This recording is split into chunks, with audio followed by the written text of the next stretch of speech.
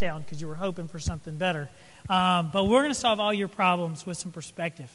So let me give you some reality that I think is true for all of you guys. I can't stand mosquitoes. Anybody is like, mosquitoes are God's lovely creatures? Raise your hand. Yeah, no, so you're all with me. Nobody likes mosquitoes. So I can't stand mosquitoes. Correspondingly, this has been well documented here if you listen to messages in the past.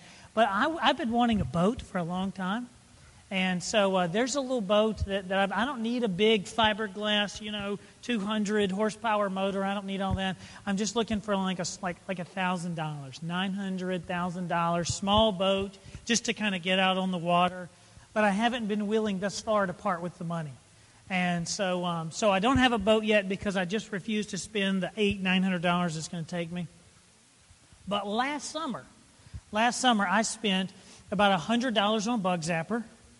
I probably spent another $50 on all kind of candles and spray to keep bugs away. We spent at like $70 a pop. We had some guy spray some magic white mist around the yard so that the mosquitoes stay away. And so I'm halfway to the boat just keeping mosquitoes out of the yard. If it weren't for mosquitoes, I would have a boat. But I started thinking, and so I looked this up. I said, what would it take for there to be no mosquitoes? Like what if they did not exist? Here's some of the things that would happen. So apparently, all the small fish that exist in the area would begin to decline in population because they eat mosquitoes. And so they begin to decline in population. When they begin to decline, the bigger fish that feed on the smaller fish begin to decline. And so pretty soon, the population of fish and other things that rely on fish as part of their ecosystem begin to decline. And so according to the study that I read, fishing with anything other than a net would be pretty useless because the fish population would be so low. Fish would be really expensive to eat and to get, and it would erode a lot of other stuff. So that would happen. It would hurt the bird population, which is pretty interesting. The bird population does something called nutrient cycling. If anybody knows anything about biology, some of this is wrong for certain. I didn't know exactly what I was reading. But anyway, it's something to do with nutrient cycling. So birds are involved in nutrient cycling, and they eat a lot of mosquitoes. And if they lose one of the main things that they eat, then they begin to decline in population. We get less nutrient cycling. So that means the soil is not as fertile. It's hard to grow crops. And all of a sudden, crops are more expensive to grow, and food is more expensive now. So no mosquitoes, food is more expensive. The last thing says if we were actually to do it, here's what it would take to eradicate mosquitoes. We just cover a wide range of topics here. Here's how we could get rid of them. We would have to drain all the swamps, lose all the wetlands. We'd have to get rid of all that in order to actually get rid of mosquitoes. You guys may know that if we got rid of all that, the city would be we would have this kind of damage to our levee system. We'd be unrepairably exposed to tidal surge. And if we lose all that stuff, and we wouldn't have time, if we got rid of the mosquitoes, to do all the things that it would take to keep the city safe, and pretty soon we'd have flooding and we'd be below sea level. So no more city. So in short, we could get rid of the mosquitoes, but we'd have to get rid of ourselves too. And in light of all that, mosquitoes really aren't that bad. I think I can deal with a couple mosquitoes here and there. And how did I get to that perspective? How did I get to that? It's just a little bit of perspective. And as I began to understand a little bit of the bigger picture, all of a sudden, it's not quite so bad to have them around. And perspective always changes things. Almost all of our spiritual problems, things like doubt, apathy, unhappiness, insecurity, all the things that make bad situations that much worse, they come from an improper perspective of God. Primarily a perspective of God that is just way too small. And when our perspective of God is just too incredibly small, it makes all of our problems worse. Here's what a small view of God does.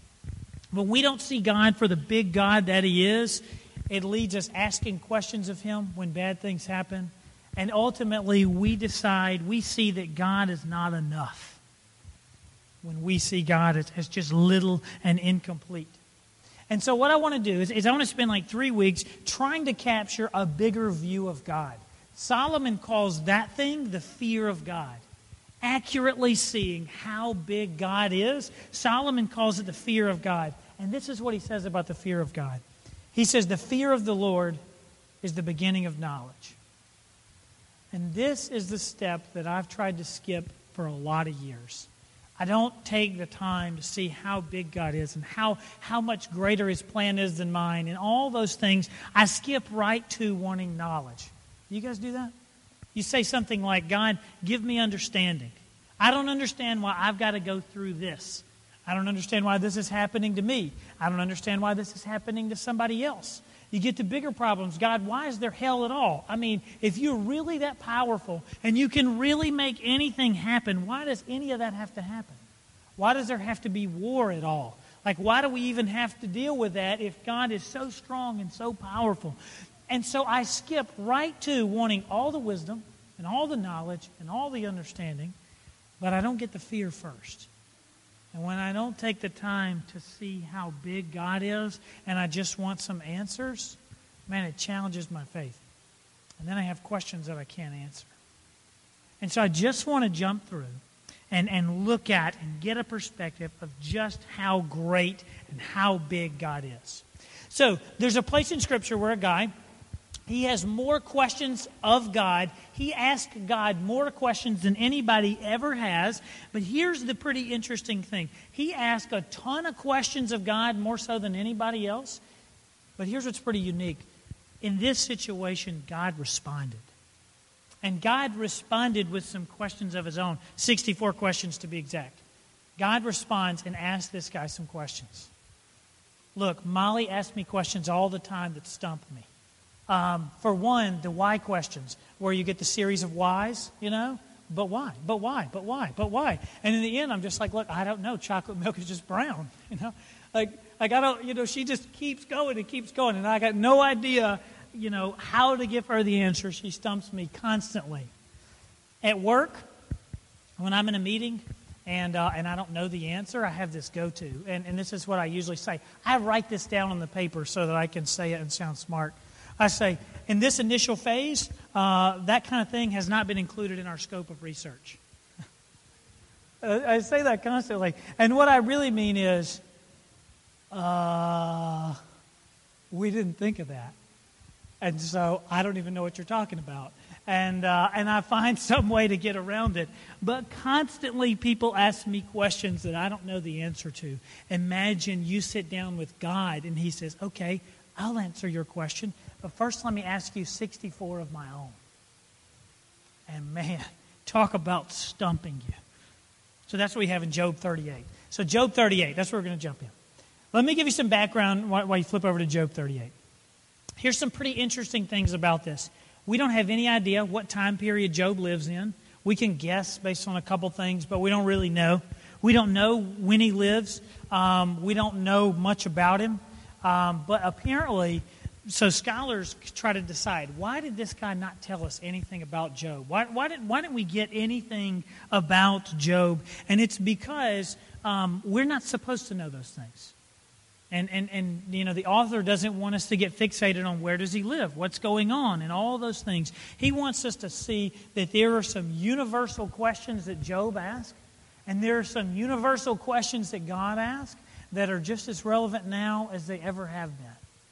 And so these questions it's more about seeing the questions that everyone asks. That's sort of what we're looking at in Job. Here's the only thing that the Scripture tells us about Job. And in Job 1:1, it says, Job was a blameless and upright man. And that's all we know about him. Blameless, upright man. And all that means, that's just the ancient way of saying he is a really nice dude. He was just a really nice guy. He probably cleaned his plate when he was a kid, and he said yes ma'am and no ma'am. And he gave a tithe at the church. I'm sure he ate healthy and exercised reasonably, but not too much to be a fanatic. And, you know, all those kind of things. Like in every way, he's a guy who does things pretty well. Probably dresses nice and wears skinny jeans. That was funny to me. So anyway, in Job, we meet Job. Tells us he's a blameless, he's a pretty nice guy. And then we skip from meeting Job, And all of a sudden, we become a fly on the wall at like this heavenly staff meeting. And God's there, and a whole bunch of angels are there, and the other person that's there is the devil. And the devil's like, I see your guy Job down there. But Job only follows you because you give him everything. If you gave me everything I wanted, I'd probably follow you too. I added that, but I'm sure that was said in there. But man, he is just absolutely like Job only. That's the only reason he's for you. And so God says, okay, well, take everything he's got. Don't take his life, but take everything he's got, and we'll see if you're right. And this is the part where I'm like, you got to be kidding me. I feel like God did this to me a few years ago. Is God up there like, take everything from him, and then let's just see how he does? I think there were some tests where the devil was like, he only follows you because he got an A. And God's like, well, let's give him 6 Fs in a row. Man, sometimes the idea of God doing that seems crazy. But that's what happens. So everything Job loves is taken away. Ironically, he said, you can take away everything that he loves, everything that's dear to him, but don't take his life. And you know what doesn't get taken? 3 friends and his wife. So that doesn't speak very well for their relationship. But anyway, takes everything that's dear to him. He doesn't take 3 friends. He doesn't take his wife. The next 30-plus chapters in this entire book are Job's friends saying, look, Job, you sinned, and that's why all this bad stuff's happening to you, because this is how God works. So it is what it is. What'd you do? And Job's like, well, yeah, I definitely sin sometimes, but nothing to deserve this. So that's not what's going on. And Job spends most of the time being right, but then he finally gets to a point where he begins to ask some questions. And he's like, I know that God is good, but I just wonder about this and this and this and this. And some of the questions that we get to about life and about suffering and about some of the things that happen around us. And finally, Job begins to ask some questions. And in verse 38, after 38 chapters of on and on, God shows up, and look what he says. So, chapter 38, verse 1. It says, Then the Lord spoke to Job out of the storm, and he said, Who is this that obscures my plans with words without knowledge? Some place says, Who disturbs my counsel with words without knowledge? It's saying, who's saying all this dumb stuff to me? Verse 3. I love this verse. This is God saying, Brace yourself like a man. I will question you now, and you will answer me. Where were you, Job, when I laid the earth's foundation? Tell me if you understand. Who marked off its dimensions? Surely you know. Who stretched a measuring line across it? Or on what were its footings set? Or who laid its cornerstone while the morning stars sang together and all the angels shouted for joy? Skip all the way down to verse 28. Ask him some other pretty hard questions. He says, Does the rain have a father? I mean, who knows the answer to that? Who fathers the drops of dew? From whose womb comes the ice? Who gives birth to the frost from the heavens when the waters become hard as stone, when the surface of the deep is frozen? I mean, who knows the answers to where rain comes from? I mean, other than the clouds, right? Skip down to verse 39. Job, do you hunt the prey for the lioness and satisfy the hunger of the lions when they crouch in their dens or lie in wait in a thicket? Who provides food for the raven when its young cry out to God and wander about for lack of food? And I think this is where Job probably says, that was not included in my initial scope of this research phase. There's just no way on earth that he can answer any of these questions. And what God is doing is showing some perspective. And he's saying, Job, if you can't get all the simple things about nature, how on earth do you think you can understand all these eternal things? You see, Job and his friends, they're working off the assumption that we understand God. We understand how He works. We got a pretty good idea of what God does and when He does it. And so they're operating under that understanding. And God says, no, you don't understand things as simple as how to create constellations. That's simple stuff. Now you think you can understand eternity. To understand, here's the idea. To understand infinite justice, you need to have infinite perspective. To understand all that God is doing in the world, you need God's infinite perspective. At the end of chapter 40, God basically says to Job, after all that, he says, see, Job, this is pretty hard. You guys ever seen Bruce Almighty, the great theological mind, Jim Carrey? When he decides he's going to answer prayers, and he can't figure out how to do it, so he just clicks reply all, and he says yes to everybody's prayers, and he feels like he did something really good, and then everybody won the lottery, and they were all super excited, but then they all won, so they got $17 apiece. And then there was riot in the streets because they were so mad at the corrupt lottery system. They all thought they were going to be super wealthy. And God shows up and says, see, it's just not really all that easy. And I think that's what God's saying to Job. Look, Job, I think you're seeing, since you couldn't answer one of my 64 questions, not even one, I didn't even get to your stuff. You couldn't even answer one of them. It's just really not that easy. And here's what's crazy about Job. And after that happens, the book ends. And Job doesn't get any answers to any of his questions. We don't know why God decided to let Job suffer. We don't know any of that kind of stuff. But here's Job's perspective. Job gets all the way to the end. He doesn't get one answer to one question. He is no closer to knowing than he was at the beginning. But all of a sudden, he's okay with it.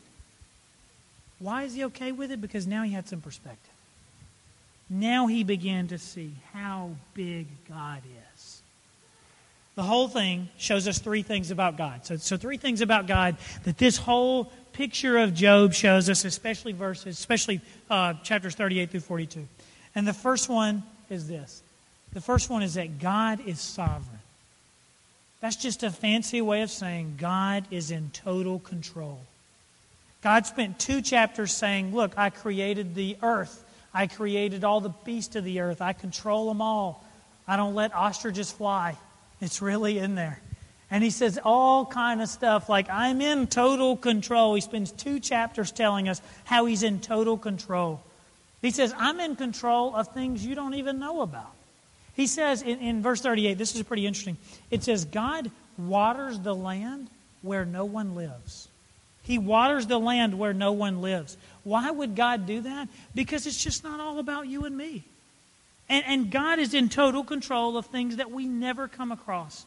And somewhere in some remote part of the world where no human has ever been, there's a flower that's going to grow, and it's going to get just the right amount of sunlight and just the right amount of rain, and it's going to grow up, and it's going to bloom, and it's going to be beautiful, and then it's going to die, and it's going to go back into the earth, and it's going to enrich the soil, and another one's going to grow, and that's going to happen for a long, long, long time, and no one is ever going to see it, but God is in control of it. And God spends a whole lot of time just saying, I am in total control.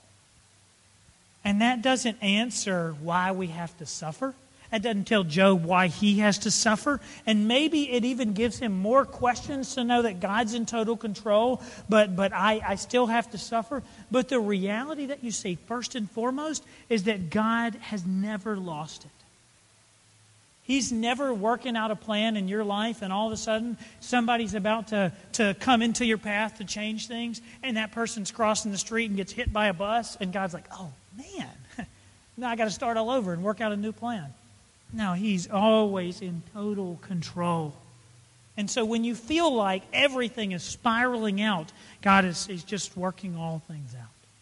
Totally sovereign, in total control. But the second thing that this passage teaches us that I think kind of helps explain the first one is this.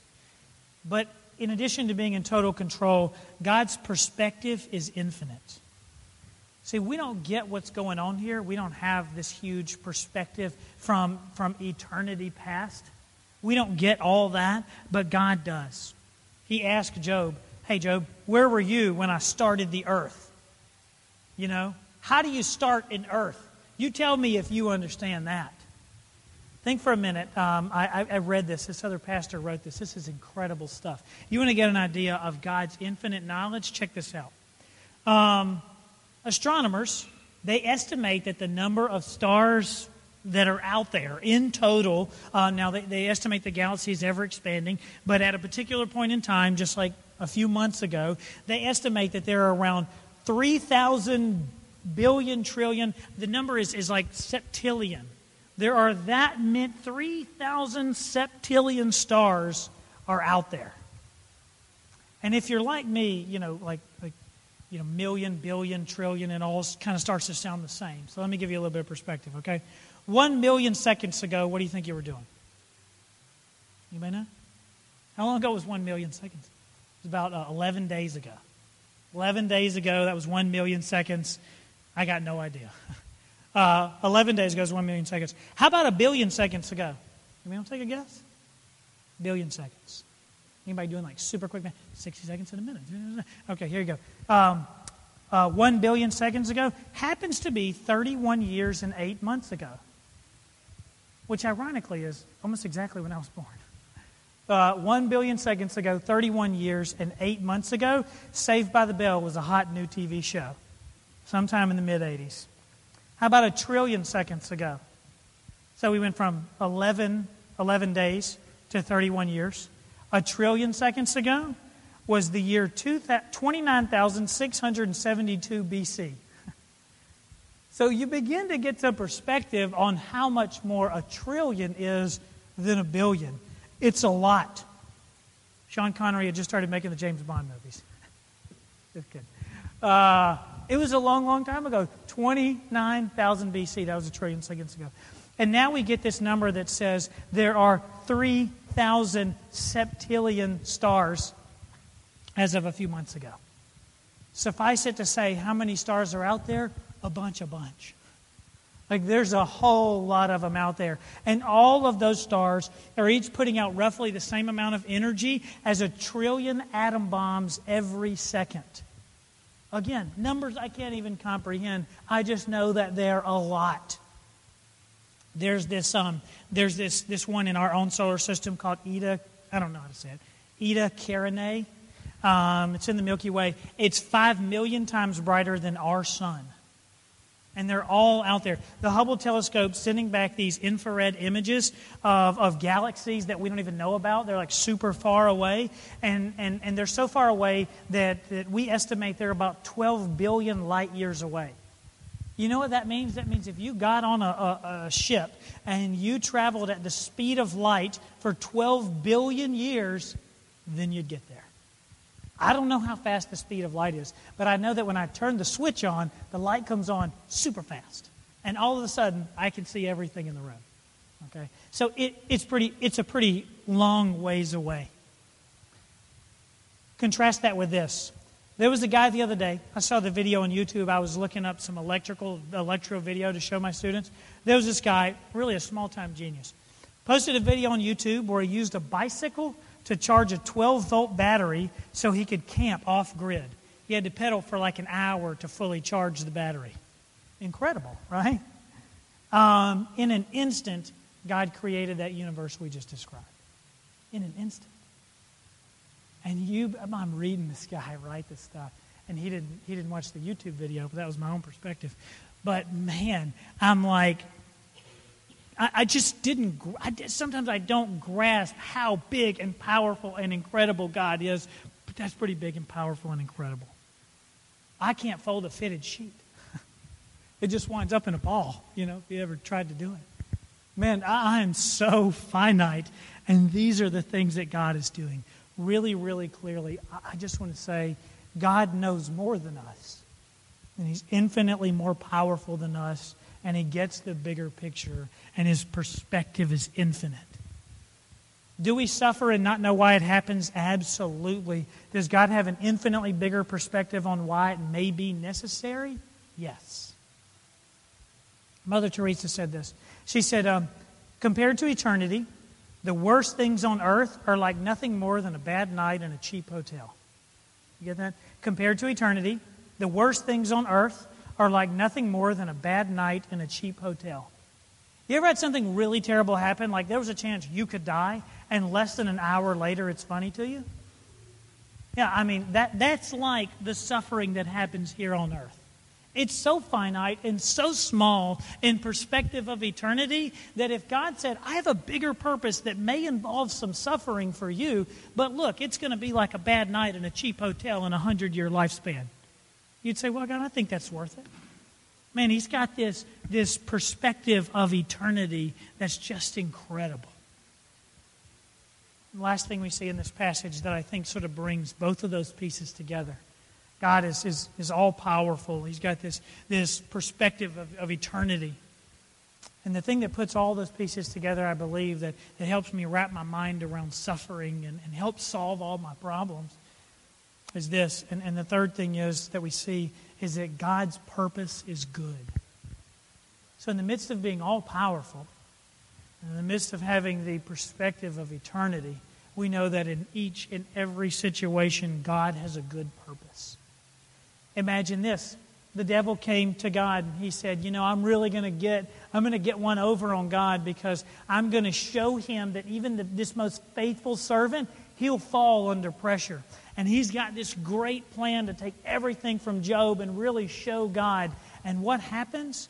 Job gets put on this display, and now all of a sudden, how does that flesh out?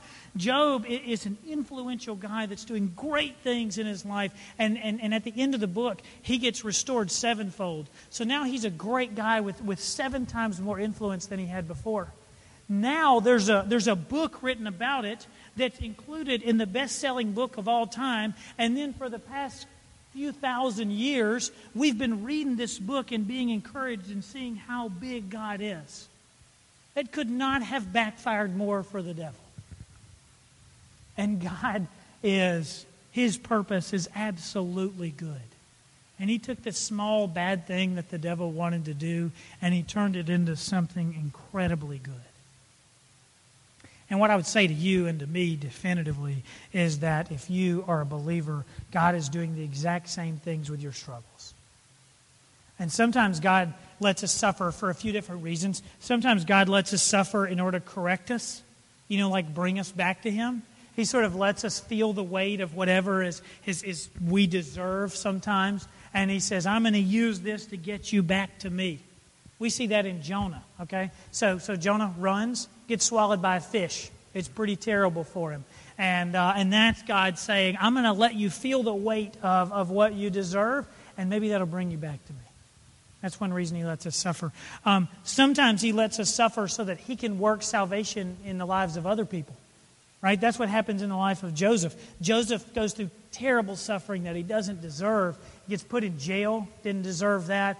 Gets sold into slavery by his brothers, didn't deserve that. But yet He's able to bring salvation to all of Egypt and to much of Israel. And so God used the suffering of him to do great things for other people. Sometimes that's what's happening with us. And sometimes God just lets us suffer so that we can love Him more. This is what you see in the life of Job, is He lets Job suffer, and Job in the end loves God so much more and has such a greater God perspective than he had to begin with. Look at the very end. This is Job's response. After all this stuff happened, this is what Job says. He says, God, you asked me this question. Who is this? This is chapter 42, verse 3. He says, God, you asked me this question. You said, who is it that obscures my plans without knowledge? Remember, God said that in verse 38. And He says, surely I spoke of things that I did not understand, things that were too wonderful for me. And in the end, He says, oh God, I was totally wrong. Verse 5, He said, my ears had heard of you, God, but now my eyes have seen you. And therefore I despise myself, and I repent in dust and ashes. And He says, God, you just gave me this little bitty glimpse of how big you are, and now I just got to get as low as I can into the dust and the ashes, because God, now I see just how big you are. Job asked God for some answers, and instead God just gave him some perspective. No answers, just perspective. And on seeing the sovereignty of God, like God's power, and getting a glimpse of God's infinite wisdom, and seeing the reality that God's purposes are totally good, Job says, man, God, I take back what I said. And I take back even in light of every terrible thing that's happened to me, I take it all back. I don't need answers. I'm just in awe of you, and I'm glad to be a part of your story. No answer to his suffering, but everything has changed. The greatest thing about saying yes to Jesus, when we say, Jesus, I'm turning from sin, and I'm just choosing to follow you, and you are the Savior in my life. The greatest thing about that is not having all the answers or understanding all the reasons, but the greatest thing about it is getting to live in the promise of knowing that you are under the protection of an all-powerful, all-knowing, all-wise, infinitely good God. And that is the answer to all my problems. God, we thank you for that reality.